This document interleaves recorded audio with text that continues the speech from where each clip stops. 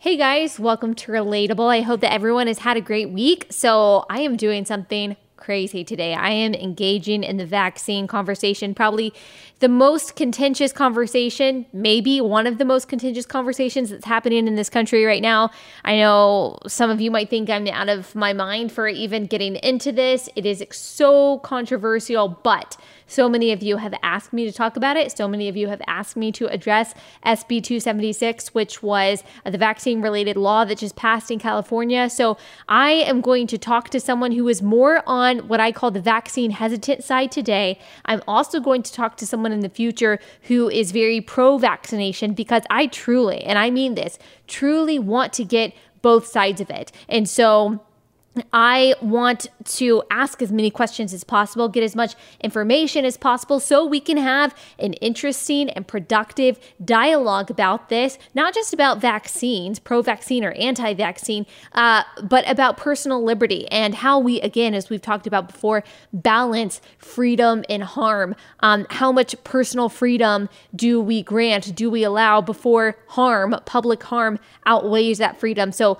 that's really my concern and my interest in this. But I wanted to talk to someone first from the more vaccine hesitant side, and that is Dr. Bob Sears. A lot of you guys know him. He is out of California, so he is going to provide us insight from his perspective today. But first, before I start that conversation with him, I want to make sure that you guys are getting a really good night's sleep. And that is why I always tell you about Bolster Sleep. They make awesome products. We have one of their mattresses. My husband and I both have their pillows, and we swear by them because they are so comfortable. You will wake up feeling more rejuvenated. The pillow also keeps you cool, which I think is awesome. It's material called Tencel that makes sure it stays cool all night. That is really helpful if you are someone who I call like a hot sleeper. I love Bolster Sleep. They're just an awesome company. So go to bolstersleep.com. You can use promo code Allie, that's ALLIE, for 12% off your purchase. You're not going to regret it. If you are someone who is a light sleeper like me and you're just looking for a way to sleep more soundly through the night, then you need to check out Bolster Sleep. That is bolstersleep.com, promo code Allie for 12% off of your purchase. Okay, let's get started with Dr. Bob Sears. Dr. Sears, thank you for joining me. Oh, you're very welcome, Allie. I'm so thrilled that you want to have me on your show. Yeah. Will you tell everyone who doesn't know who you are and what you do? I'm a pediatrician out here in Southern California, and I've been doing that for 21 years now. But my greatest passion is actually to talk about vaccines and vaccine issues and educate people and give people informed consent about vaccines. You wrote a book about vaccines, very widely known book back in 2007, correct? Yeah, yes. It was called was it called The Vaccine Book? Right, yeah, very simple. The vaccine, yes, very similar. You don't even have to wonder what it's about. Tell me what kind of sparked your interest about vaccines, why you're passionate about telling people about them. Well, I think what made me passionate is even though vaccines are viewed as very important by most people, there is some risk. And when I was a medical student back at Georgetown back in the 90s, I actually discovered there was one vaccine that was actually pretty dangerous that they ended up taking off the market. It's the old DPT vaccine. Mm-hmm. It was causing a lot of very, very serious brain injury. It was very tragic. It was all over the news. It was a big issue. But the medical community was covering it up. They weren't acknowledging the injuries. And I was in medical school, so I decided to dig into the Georgetown library, and I uncovered so much research about this one vaccine. And even though it was doing some good, it was also doing a lot of harm. So they took it off the market. But for me, they took it off the market 10, 15 years later than they should have. They should have realized the potential danger of this one vaccine way sooner. And so it made me realize the medical community sometimes is capable of covering something up when there's a problem.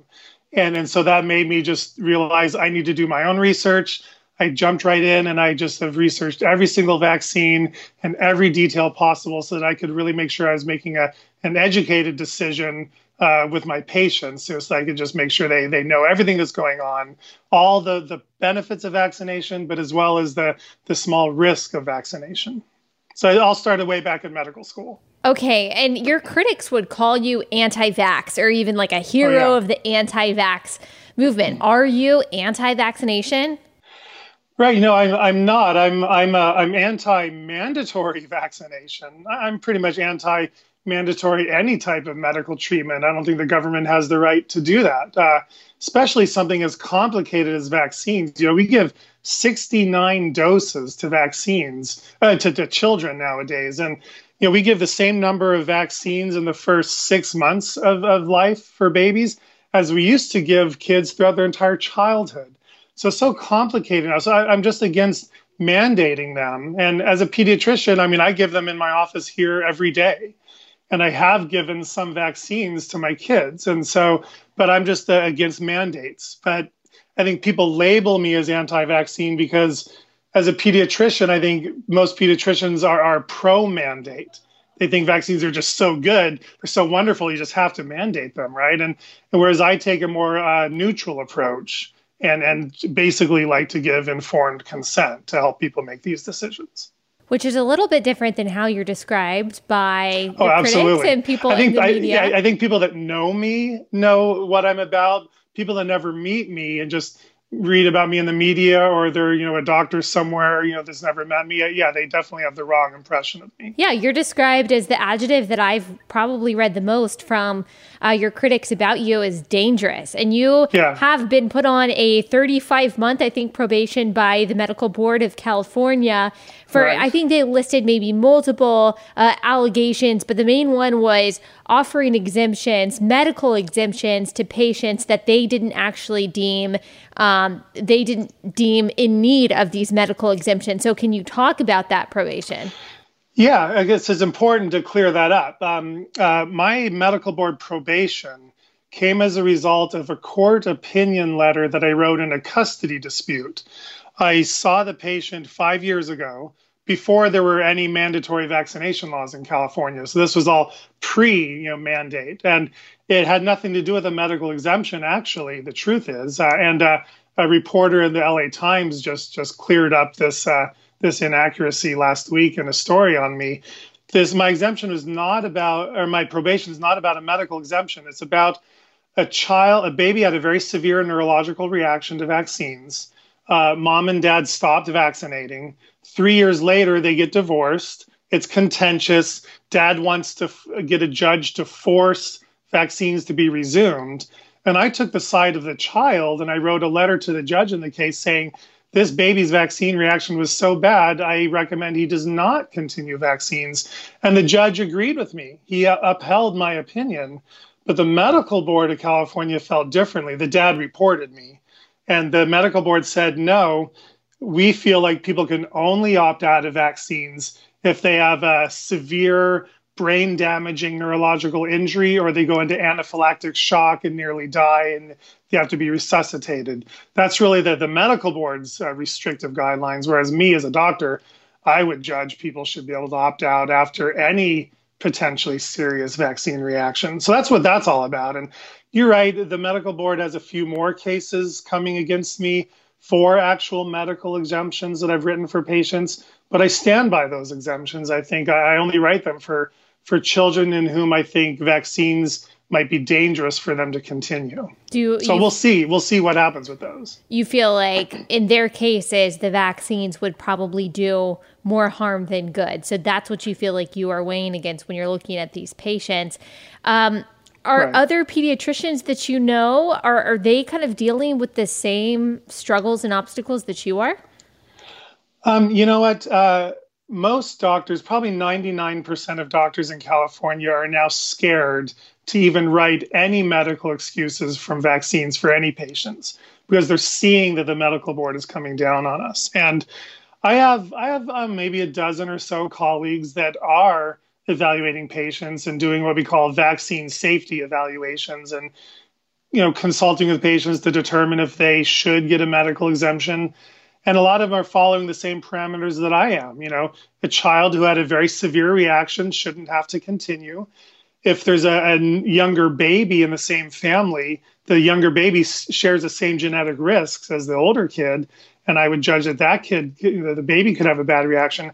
If mom or dad had a really bad vaccine reaction, or if 3 or 4 or 5 close relatives had very severe vaccine reactions, they all share the same genetic risks. And the California law actually made it very clear a few years ago, doctors are supposed to consider family history of vaccine reactions when we're making these safety evaluations. And so that's what myself and my colleagues do. But again, the medical board and the legislators that just passed this more restrictive law in California, they're judging that no, the only vaccine reactions that warrant an exemption are, again, what's called CDC contraindications. That's what I told you before. It's brain injury where it's so severe you go into a coma and get severely brain injured, or you go into anaphylactic shock and nearly die. That's their recommendation for exemption, whereas I think most people, maybe, I don't know, with a brain would say, no, if you have any sort of severe nerve injury or say it's a moderate allergic reaction, but you don't nearly die, or you suffer a terrible allergic disease that starts right after vaccines. And most people recover from these vaccine reactions. But when you have something pretty serious, you might not want to continue vaccinating. And I think everyone really should have that right secure for them. And this new California law overrules that, unfortunately.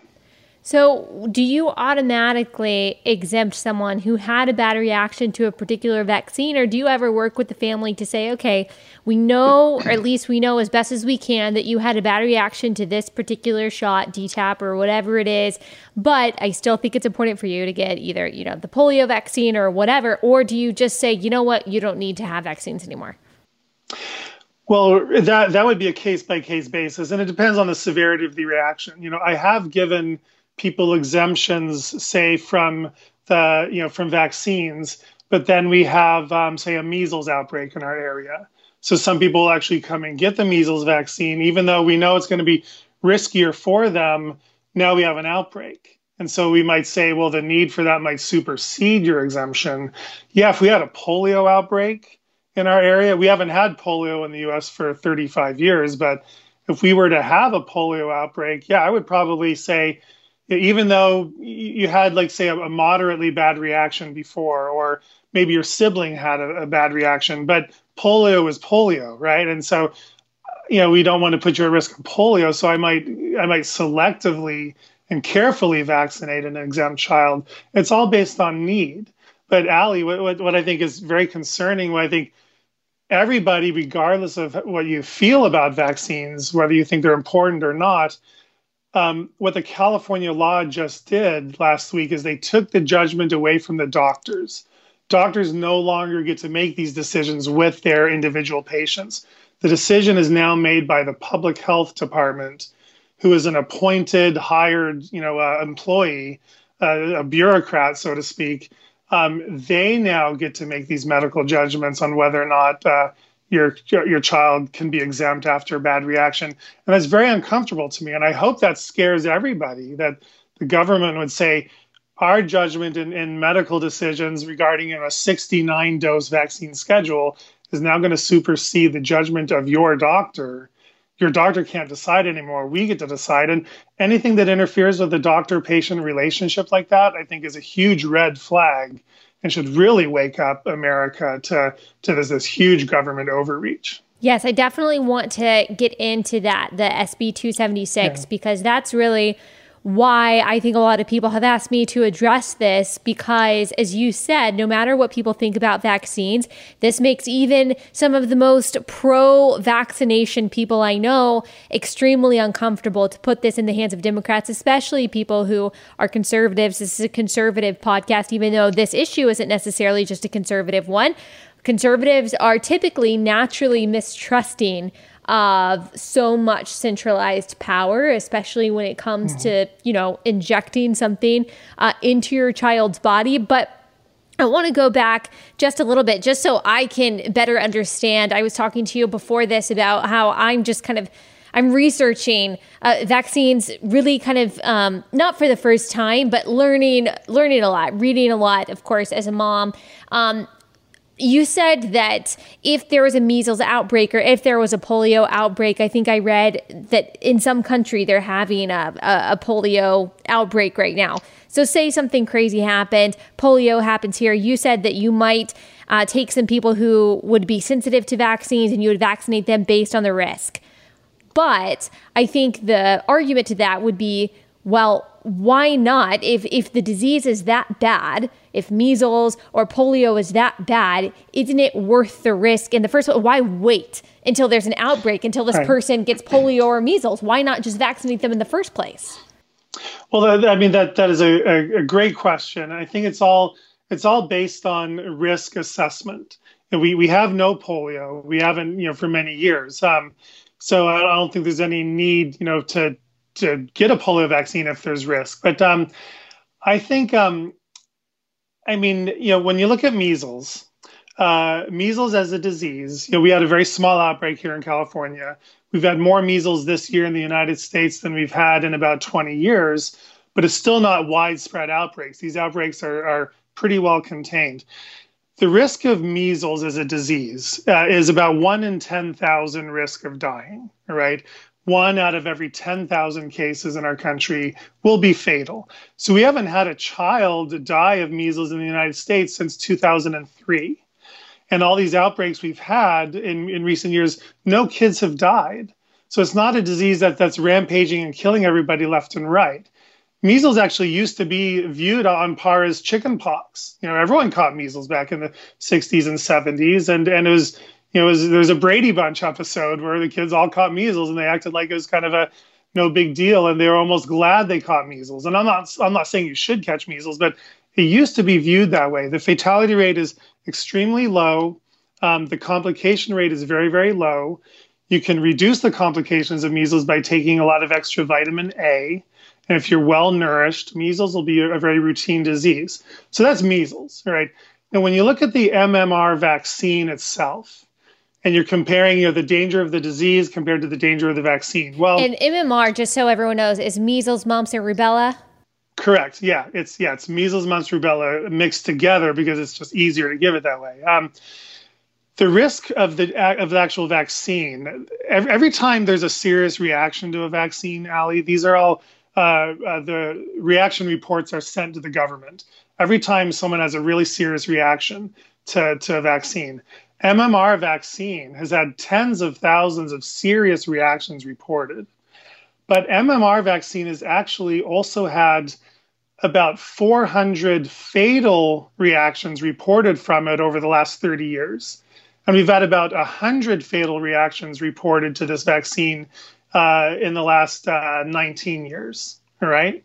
So we've had one child die very tragically from measles in the last 19 years, and we've had 100 people have fatal reported reactions right after the vaccination. Yeah, so describe to me how we tie the fatal reactions to MMR. Is that investigated to know, okay, all of these are very probably linked to the vaccination and not to something else? Well, that's a great question, a very important question, right? I mean, it's all tied together based on timing, all right? You're very healthy, you get an MMR vaccine, and a day or two later, or within a week, you suffer what's called encephalitis, where the vaccine basically infects your brain. It's a very rare complication of the vaccine. And even the American Academy of Pediatrics, which is the foremost expert on vaccines, they reported on this finding 20 years ago. They did a case study. They found 48 confirmed cases of severe brain injury reactions after the MMR vaccine. That was just 48 confirmed. So when you talk about non-confirmed serious or fatal cases, it's just based on timing. You had the vaccine, you died, you suffer this horrible, brain injury or other severe allergic reaction within a few days or a week, and you pass away. That gets reported to the government. Now, how many are for sure from the vaccine? We don't know, Ali, because they're actually not very carefully investigated. But I would say even if 10% of those are due to the vaccine, there's still more fatal vaccine reactions than we do from actual fatal cases of the disease. So I think, again, it comes down to, should you as a healthcare consumer and a patient, should you be able to have these conversations with your doctor and assess all the data and kind of make these decisions for yourself, or should the government step in and make this decision for you and make it mandatory? And I say no. I think these always have to be optional decisions. Where there's a risk like this, especially a medically known risk that's been confirmed, there has to be a choice. Why is it that with vaccines, it seems like asking questions as a parent, just asking basic questions like, hey, what's in this? Are there any adverse reactions? Tell me the risk here. Just wondering, especially when you've got this little tiny baby that's never had anything injected into its body, it's never eaten anything except for milk, and you are worried about, defiling the purity of this little child. But if you ask questions, it does kind of seem like all of a sudden you are ostracized as some kind of hippie. And I'm trying to say this as a neutral person on vaccines. I think that is wrong. Why is that? Why is it that when people just ask simple questions, could be totally pro-vaccination, but they just want to know what is the risk for my 6-week-old, 8-week-old child? Why are they looked at like they have 3 heads?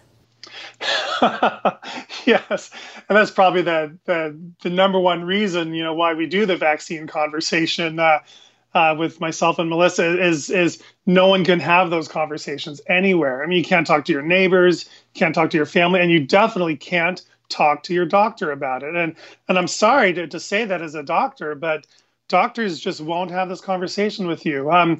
Most doctors are now kicking patients out unless they comply with the full vaccine schedule. I think doctors largely view vaccines as so critically important that there's only one right answer. And the other problem is doctors are actually trained that vaccine reactions are not real. And it's sad to say, as real as they are, and as clear as the evidence in the scientific literature is about vaccine reactions, we're trained in medical school. All vaccine reactions are coincidental, so they don't really happen. You can just ignore them. Therefore, vaccines are perfectly safe and effective, and therefore there's only one right answer. So why would I, as a doctor, waste my time and your time having a discussion about it when there's only one thing you should choose? And it does a huge disservice, Allie. I mean, imagine you sitting there in front of a doctor and you ask a question and they just shut you down. I mean, you can talk about discipline all day long. They're going to prescribe you an antibiotic and they're going to warn you about the side effects. You want to go on, ADD medication for your child with ADD, and they're going to have to warn you about the cardiac side effects and the neurological side effects and the psychiatric side effects. You can talk all day about anything else, but you can't talk about vaccines with your doctor. It's taboo. And I think wise parents are starting to realize if there's something that we can't talk about, there's got to be a reason they're not willing to talk about it. And I'm going to need to go discover for myself what's taboo about it. And when parents do that, they realize that even though vaccine injury is not common, it's real, and they're concerned about it, and they just want to know the truth and the risk. Do you think that the risk of vaccine injury and vaccine death is at all overblown? Or do you think that everyone who is talking about the risks of it have a really good handle on the likelihood? No, I don't think we're overblowing at all. And think about the motivation of these people, Allie. I mean, a lot of people talk about, most people are motivated financially by something if they're going to go out and promote something. But when you're the parent of a vaccine injured child, you don't have anything to gain by being vocal about it. You have everything to lose. You're going to be ostracized by your family, your friends. The ones that really know you and love you will stand by your side. But I mean, what would be a parent's motivation to lie about vaccine injury? I mean, they're getting kicked out of school for not continuing vaccines. If they're just going to be quiet about it and move on with their lives, then they could keep all their friends and they could safely walk around the neighborhood without people looking at them funny.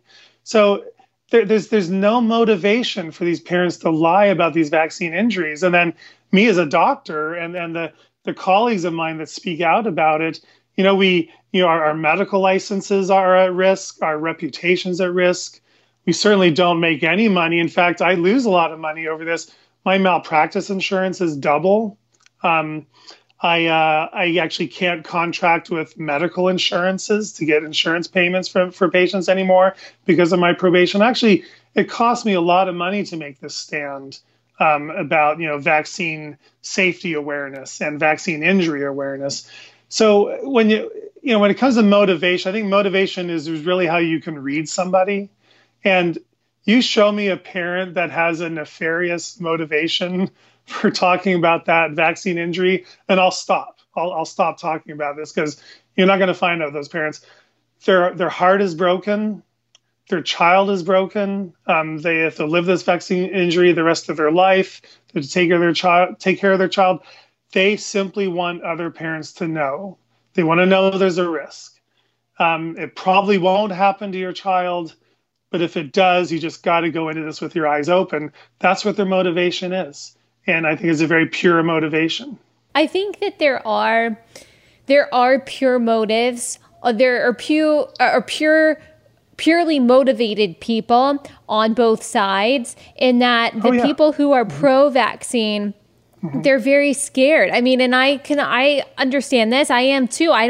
Even though my child might not die from measles, I don't want her to get measles. I don't want my child to get polio. I don't want to see my child suffer from whooping cough. People who have compromised immune systems feel like they are relying on other people to be immunized. And so there's real fear on the other side. And then you have real fear on what I like to call people who are hesitant about vaccines. I don't like to say anti-vax. I think it's used as a pejorative. Of the risks that there are for injury. They don't want to see their child suffer in that way. They're afraid of that. And I think they come up with different conclusions, but everyone is weighing the risks and they come up with their own decisions. And I think that is where I can speak into that confidently, of saying, I want every parent to be able to do that. I want every parent to be, as you have said, informed, fully informed. I don't want a parent who just has questions about vaccines to feel intimidated by their doctor. And I don't want the doctor to be intimidated by the medical board. I want to be able to have honest conversations about that. I want a parent who says, I'm all for vaccines, to go for it. I want there to be a reasonable conversation on the other side about the risks as well. And I think that's where SB 276 comes in California, where it seems like all of those conversations are being stifled, where the doctor probably feels very intimidated. I think that the bill says, and you can tell me exactly what the bill says, but you are basically limited if you reach more than 5 medical exemptions. We're not talking about philosophical exemptions, which are already outlawed in California, but medical exemptions, then that triggers it triggers the medical board to review you and all that. Basically, you could get in trouble. So that scares me as someone who is being as neutral as possible on this. Can you talk a little bit more about it? Yeah, and let me touch base also on the worry I said a lot of things about unvaccinated kids. And does everyone need to vaccinate in order to protect the immunocompromised kids and keep diseases at bay? And the way I look at that issue, Ali, and it's very important to look at it, is almost all adults are effectively unimmunized, because all our vaccines have worn off for the most part. And we have very little polio immunity. We've lost our measles immunity, mumps and rubella. We're not immune to chickenpox. We're not immune to whooping cough.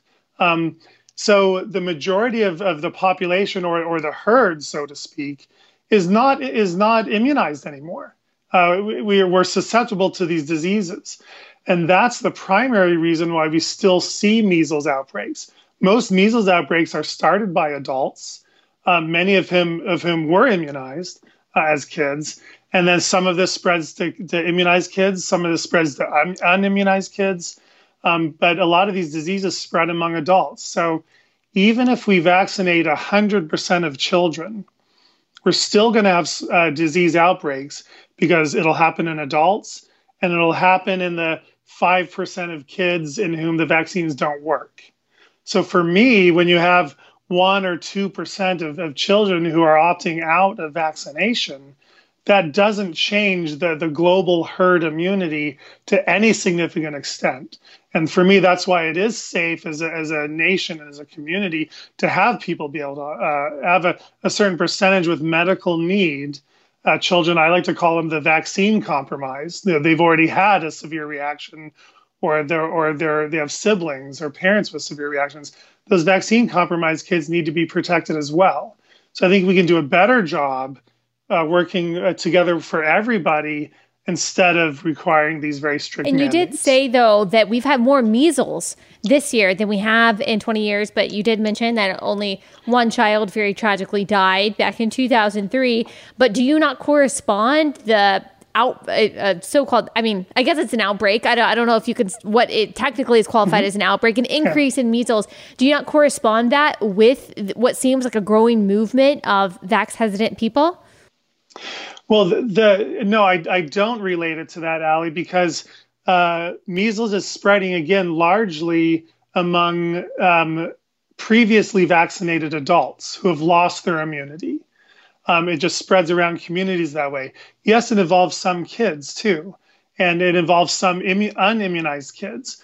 But I don't think we're having this increase because of the higher number of unvaccinated children.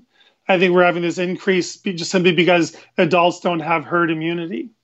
They don't have their natural immunity. And another big reason, actually, Allie, and there is science that looked at this, is adults who caught measles, 40, 50 years ago, they grew up immune and they're immune for life. So our entire adult population actually used to be immune because everyone used to catch measles. Now, all the older people who have natural immunity, they're all passing on with life. They're all passing away from, natural causes and whatever. Our middle-aged adult population now are all the ones that were vaccinated for measles in the 60s and 70s and 80s. So they never got natural immunity. So now we have this huge adult growing population who are susceptible, right? So they're the ones catching measles. Whereas 20, 30 years ago, our entire adult population was a lot more immune naturally from having caught the disease. So we weren't seeing the disease spread way back then. So I think that's why we're seeing more measles now, not because of unimmunized kids. And so that's why I don't think we need to discriminate against these unimmunized kids or come down hard on them or mandate things, because we have this huge adult population who are unimmunized to deal with. Does that make sense? Yeah, it does make sense. I've never heard that before. I would love to look at some studies of who is actually catching, or at least the age range of people that are catching measles. And I don't know if we can know if they were vaccinated or not, but that would be really interesting to look at. I'm sure this is right. We have those data, and, okay. And Melissa has those data. She loves to talk about it. We could have that conversation sometime. I don't have it in front of me. That's okay. My age, it's hard to, always memorize all these numbers, but that's what my partner is for in this endeavor. You asked about the law. Yes. Specifically about the law. what did you ask me again? I forget. Well, I want to hear from you what exactly it is. I do know, I said, the 5 exemptions, but if you could go into detail on what this is. Okay. All right. Right. Well, what this new California law does, it basically sets up a new system for writing medical exemptions starting next year, 2020 or 2021. I forget. It's one of those 2 years. Doctors will now write an exemption letter and send it to the public health department for approval and for review. For every single one? Every single one will... It'll either get sent to the health department for approval, or it'll get sent to the school, and then the school will send it to the health department for approval. One of those two. And the health department will look at these exemptions and verify if the exemption was based on the CDC criteria. Basically, did the child have anaphylactic shock and nearly die, or was the child severely brain injured and go into a coma and suffer severe neurological damage? And if that happened, then that child can be exempt from that one vaccine that caused that reaction. But we won't exempt the child from all the other vaccines. You'll still have to continue to vaccinate. And if that happened to your first child, your second child will not get an exemption. Your second child will have to get the same vaccine that caused that very severe injury. And then if the public health department finds exemptions that were written for any other reason, like say just more moderate severe reactions like what I write now, If they find exemptions like that, they'll report you to the medical board. And if you write more than 5 in a year, they will review all yours, directly. It's a very broken system. Now, the exemptions that people have been writing as of this year, like all the old exemptions from the past few years, that's kind of uncertain right now. We think those exemptions are going to be grandfathered in and not revoked, but only until your child reaches kindergarten if they're younger, or only until your child reaches 7th grade if they're already in elementary school. Once your child reaches one of those checkpoints, kindergarten or 7th grade, then the exemption will be revoked. And you'll then need to get a new exemption under the new guidelines. And it's mind-boggling how a government could think that that's a better idea for its people compared to the current system. It just blows my mind. And is this for children that are only attending private school? If someone is homeschooled, are they somehow mandated to be vaccinated as well? No, homeschoolers are not subject to this law. And so I think we're going to have a lot of homeschoolers. Homeschooling has already tripled in California when they passed the first law 4 years ago. We're now going to have a lot more homeschooling families because, these families are not, most of them are not going to be comfortable continuing vaccines in their at-risk kids. And I worry that schools are going to lose funding. Their populations are going to decrease because of this. They're going to lose funds. People are going to lose their jobs. It's going to cause a big kind of upheaval in the educational system. Public school, private school, religious school, all daycares. You can't register your child anywhere anymore unless you get vaccinated or you have a qualifying medical reason to opt out of vaccines. I think some people, I've heard actually stories of people who do have a vaccine injured child who they believe was injured from a vaccine. They're in California. They're trying to find a pediatrician to take them in. And some pediatricians won't even see them, even though their child is legitimately injured, won't even see them because of the risk. And it seems like this law could maybe exacerbate that. Yeah. Again, Allie, because what is that doctor thinking? That doctor is thinking your child's vaccine injury is not real. It didn't happen. It was coincidental. Even if it happened, 1 hour after a group of 5 vaccines, your child crashes and burns and is severely brain injured, not automobile crash and burn. I just mean they just deteriorate before your eyes and suffer severe neurological injury. Even if that happens, doctors are trained that that's just not real. It would have happened anyway. It would have just randomly happened even if we had not just done these 5 injections. That's literally how doctors see this, Allie. So they do not want to acknowledge vaccine injury. So they just don't want it in their office. And I don't know if it's a protective mechanism. I don't know if they're worried about facing something that's uncomfortable. They were taught vaccines are 100% safe. So they've been giving them to their patients all these years. Yeah, the occasional patient has a severe reaction and leaves their office, leaves their practice. So it doesn't stay in their mind. Maybe it's just more comfortable for them to continue practicing just kind of in their bubble of not acknowledging real vaccine injury. And I think that just does a huge disservice to these families. You might not know that, but doctors do have a financial incentive to vaccinate.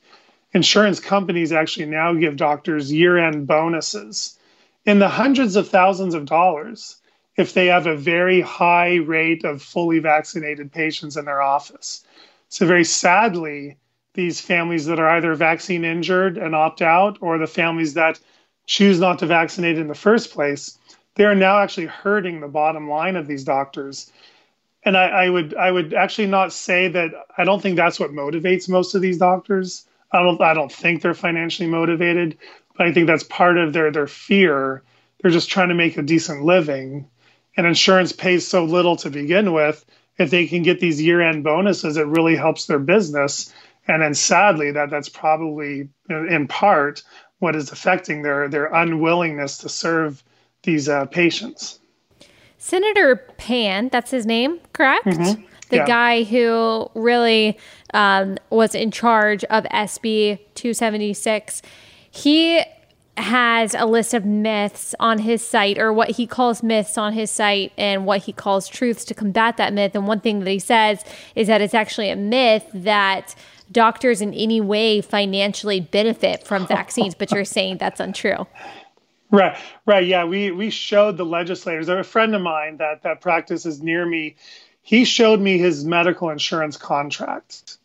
And it says very clearly, for every child in his practice that gets the MMR and the chickenpox vaccine, we will give you a $150 year-end bonus. So if he has 1,000 kids in his practice that he's vaccinating with MMR and chickenpox that year, that's a $150,000 bonus he gets at the end of the year. He showed it to me, and we showed this to legislators. Legislators don't believe it either. We showed this in print, the actual contract, and they were shocked. But again, you alluded to this earlier, but people have to realize this mandatory vaccine agenda is very largely a Democratic Party agenda, and Democrats are dumbfounded as to why. I mean, the Democratic Party often is kind of founded on individual freedoms, and it's a government for the people, and not having government overreach, and it's strange when I talk to most Democrats and Republicans too. As far as citizens, almost every one of them is against mandatory vaccines, especially this new law, especially after you've already been injured. But for some reason, the Democratic legislators won't budge. Their party is pushing this agenda. And I've sat in front of a number of these Democratic legislators. They told me, I agree with you. Dr. Sears, you are right. I agree with you. But I can't vote that way. If I vote that way, I'll be screwed by my party.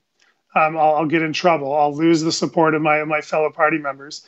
It's very sad, and I think the public needs to wake up to what's really going on, and you really need to make your voices heard and heard loud, because they're not listening, and there's some sort of influence over them that kind of baffles all of our minds.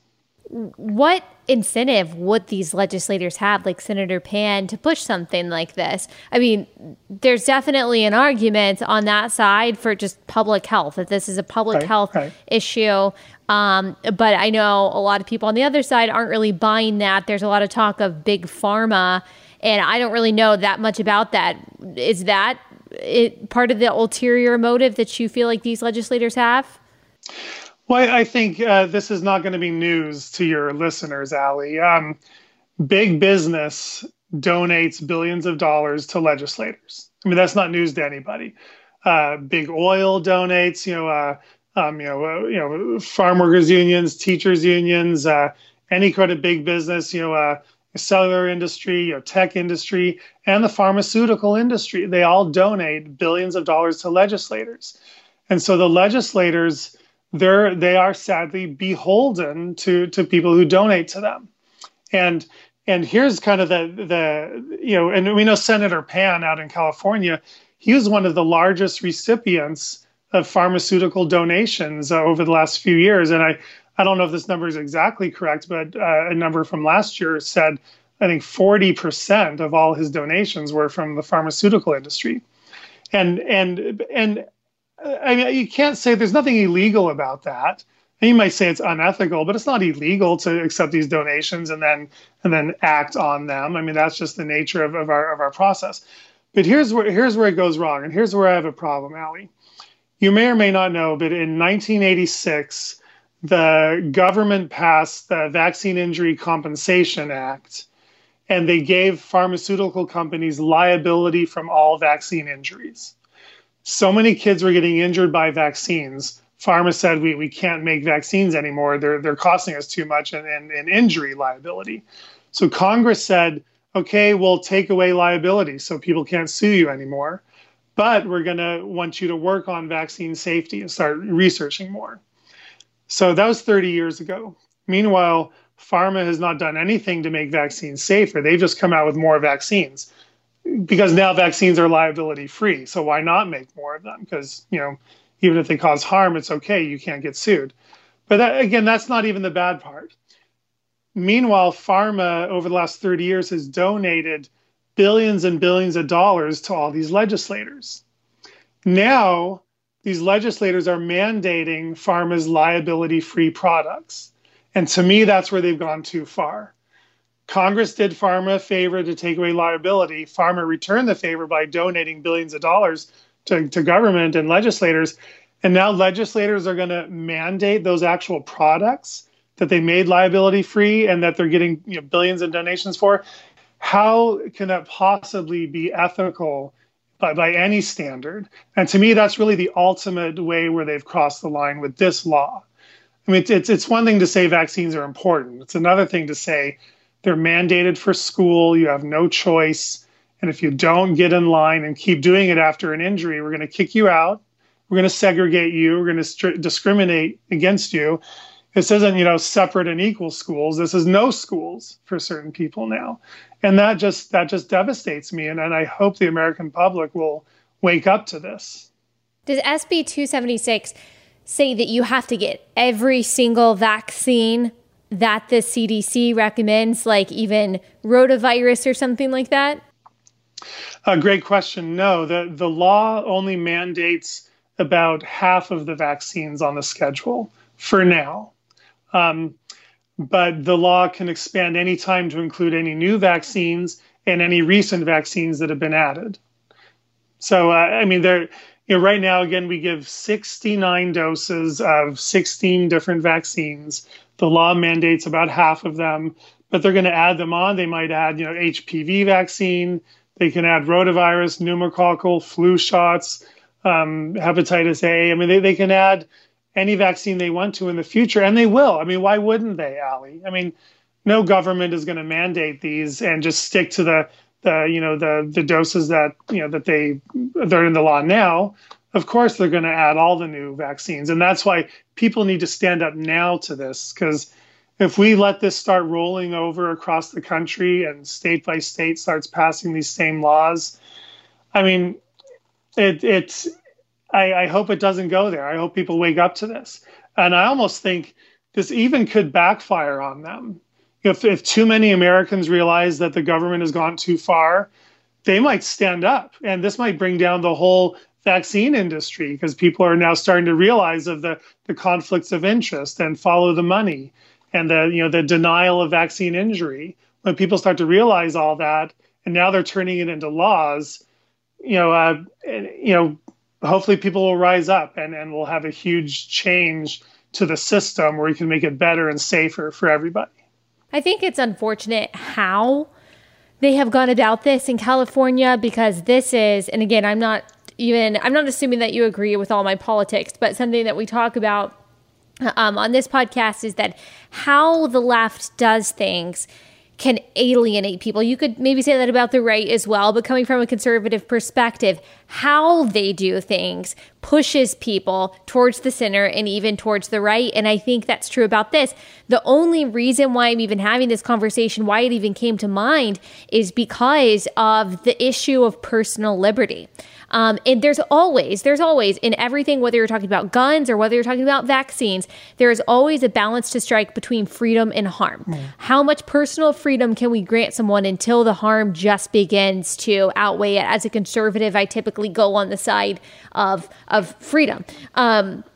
And so I think that is the issue here. And that's what people are afraid of, that even people that are pro-vaccine, that might be a Democrat, that might be on the left, they're like, okay, I am pro-vaccination, but I want to be able to ask questions. I want to be informed. And I certainly don't want the state and bureaucrats deciding whether or not my child was injured enough to have a vaccine. Like, that's just very hard to prove as well. And I think that that's the concern. And if I'm just being totally candid, again, as a neutral person in all of this, that is my concern as well. I'm always concerned with government overreach, but especially when it comes to our children, especially from the party who talks so much about bodily autonomy and talks so much about the private decisions between, an OB and a woman to be able to have an abortion or not. All of a sudden, that's thrown out the window, and that does kind of confuse me a little bit as someone who does see benefits in vaccines.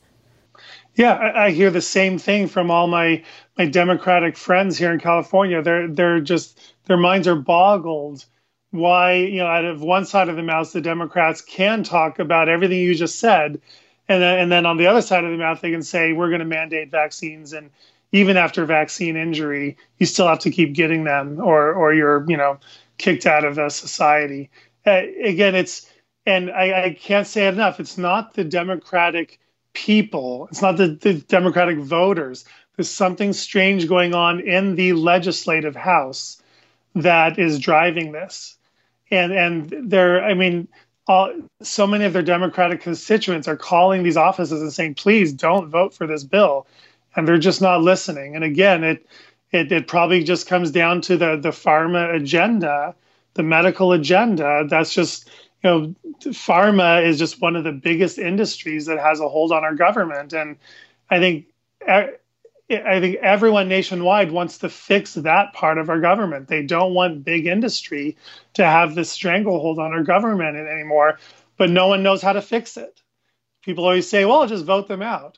Well, farmers just going to vote in the next person, right? Until we fix that system of people being able to have such influence by any sort of large corporations. Until we fix that, I think we're going to continue to see this problem, and not just in the area of mandatory vaccines, but in a lot of areas. So stand up now. Stand up now while you still can. Yes, I think they're going about it the wrong way. If you want to educate people about the benefits of vaccines, I think that can be a very good thing. But when you start telling someone that you have to do something, and by the way, if you ask about what's in this, if you ask about the risks, then you are going to be bullied into silence. Then that makes people inherently start questioning, well, why? What are you hiding? Maybe they're not hiding anything, but it makes people, very thoughtful people, not conspiracy theorists, just thoughtful people say, well, hang on just a second. Do I not have a right to know? So I think that they're going about it completely the wrong way. One other question that I had is about, does this law cover delayed vaccine schedules? You came up with the delayed vaccine schedule. I've been told by pediatricians that there is no medical research at all supporting delaying vaccines or spreading them out. Does this law have anything to do with that? Can you still delay them if you want to? Yes, yeah, you can still delay. And that's what a lot of my patients are doing. Most of my patients don't vaccinate anymore because I'm the only office they can come to, in all of Southern California. So people flock to me from everywhere because I'm the only one that'll see them. So sort of by default, I have this large population of unvaccinated patients. But a lot of them will start vaccinating in order to go to school. But yes, the law does allow you to delay them. You don't have to do them during infancy. You can just start them when your child's 2, 3, or 4 years old. You just have to get on board with part of the schedule by the time you enter school. And so that's something I'm guiding a lot of my patients through that process of delayed vaccination, but meeting the school requirements because they don't have a good, legitimate medical reason to opt out of the vaccines. What are you telling people who are very scared right now? A lot of people are super, super concerned. And I think for good reason, just from a liberty standpoint about the law in California and what kind of precedent that sets. What do you tell people who are worried? Well, I'm telling people that one of the biggest problems in this issue is everyone's been silent for too long about their vaccine injury. 20, 30 years ago, you had a severely vaccine injured child. You just didn't tell anybody out of fear. You just kind of went home and then just lived the rest of your home quietly. The more people that start talking about it, the more friends and family members that start to realize, hey, I've been your friend for 5 years. I always wondered what was, why your child seemed neurologically injured. Why don't you tell me about it? You start talking about it. And they start understanding you, start listening and understanding what happened to your child, then those people will start, will stand behind you and get on board with you. And if all friends and family and neighbors got behind every vaccine injured child because their family is now talking about it and publicizing it, then whole neighborhoods could work together on this, and communities. They could all go to the legislators together, and there could be, 100 fully vaccinated families standing behind their one neighbor who suffered a terrible vaccine injury and say, hey, we love this person. We're going to stand up for them and stand up for their rights. You can't mandate vaccines for them, even though we all think that vaccines are good, and we did them all with our kids, and our kids all got through them okay. We're not going to let you segregate or discriminate against our one neighbor who was injured. If more people could band together that way and stand up, I think we'd be in a much better place. That's why what I tell my vaccine injured patients, or they're ones who have more kids after a vaccine injury, I just tell them, just stop being quiet about it. Have the conversation. Wear interesting T-shirts that spark conversation. Grocery stores that you're getting your hair cut, getting your nails done. You're at the gym working out, wherever you are. Strike up these conversations. The more humanity that we show, the more person-to-person relationships we can establish, and just that are safe places just to talk about this, and the more that it's out there, I think the better community we'll have, the better country we'll have, and we'll be able to deal with this problem once and for all, instead of sweeping it under a rug and not talking about it, just ignoring it and moving on with mandates instead of doing what we really need to do, which is address why vaccine injuries happen and how to make vaccines safer. So talk about it, have the conversation. I am definitely inclined towards conversation and dialogue. I think there are very few things that can't be made better by that. Unfortunately, that doesn't seem to be the temperament of our country, and a lot of things, definitely not just vaccines, but a lot of different freedoms that we have. It doesn't seem like we can have just a dialogue where both sides can have questions. I know a lot of pro-vaccine people that have a lot of questions for the vax-hesitant people, and vice versa. But so often it turns to this yelling match where both sides are accusing them of hating children. Both sides are accusing them of wanting children dead. I don't think either side wants that. I don't think either side wants that, which is why I think it was important for me and very informative for me to have this conversation with you, because I appreciate hearing from all sides. Like you have said, and I've read that you have said this, this is complex. We treat it like it is so simple, like it's so duh, but people have legitimate concerns, and that's why I think it's worth talking about. If you could direct people to where they can find you and where they can learn more about what you do, that would be great. Well, yeah, I have the Vaccine Conversation podcast with Melissa and Dr. Bob. Melissa is my partner in everything to do with vaccines. We speak together, we write, we do a lot of research together. And last year we started podcasting. And it's funny, you would think a podcast about vaccines would be super boring. But let me tell you, the reason I have so much fun doing it is Melissa just makes it so much more interesting. Instead of me just being a doctor, talking about medicine all day, she brings in the humanity and the mom's perspective and the statistical analysis. She's a real science-based background. And so we just have this fun conversation for an hour, a couple times a week. Every episode is about one little aspect about vaccines.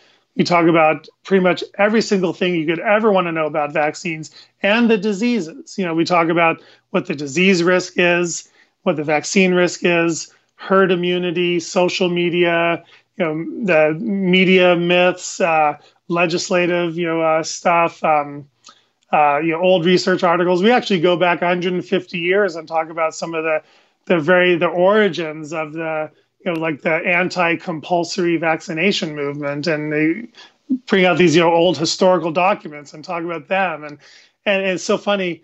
We actually found there is a Melissa and Dr. Bob 150 years ago that were touring around San Diego trying to warn people about the dangers of the smallpox vaccination. And they had all the same issues back then as we do today. Government overreach, the medical system coming down on everybody, and everyone denying that smallpox vaccine injury was real, and it was real. So it's just so fun. I mean, we just have all these great conversations. So it's a lot of fun. It's just the Vaccine Conversation podcast. And I'm going to keep doing that the rest of my life, hopefully, because I don't think I've ever found anything more fun. It's a lot more fun than writing about vaccines, is simply having a conversation with someone that I like to talk to about it. Do you have an episode? One thing that we didn't address that we don't have time to, but I wish that we did, was the aborted fetal parts that I used to actually think was just a conspiracy theory. And then it's not. It's a known thing. It's the CDC says that there are. Right. Do you have an episode on that people could listen to, since we don't have time to discuss it today? You know what? We don't, but it's a good one to do. We will soon. I'll put that on the list for maybe next week's agenda. We just clarify, the actual FDA documents that verify the presence of aborted fetal DNA and proteins in vaccines. Yes, and there are a lot of different, I'm a Christian, so there's a lot of different Christian ethical perspectives on that. Mm-hmm. Some that say it's okay because we're not directly supporting abortion. Some that obviously say it's not okay because you're indirectly supporting abortion and we're pro-life. And so there are a lot of different perspectives on that. I think it would be interesting to hear people talk about it for sure. And it's a little scary to know that the actual physical fragments of that fetus's DNA and proteins from that fetus actually are still in the vaccine solution that's injected into you. And I think people need to know that, because could it be harmless? Probably, but that's kind of I think an ethical dilemma that Christians have to be aware of. Yes, and I am always for more research, more information, more conversations, less fear-mongering, more just factual-based dialogue about this. So thank you for facilitating that, and thanks for taking the time to come on my show. Sure. Thanks a lot, Allie.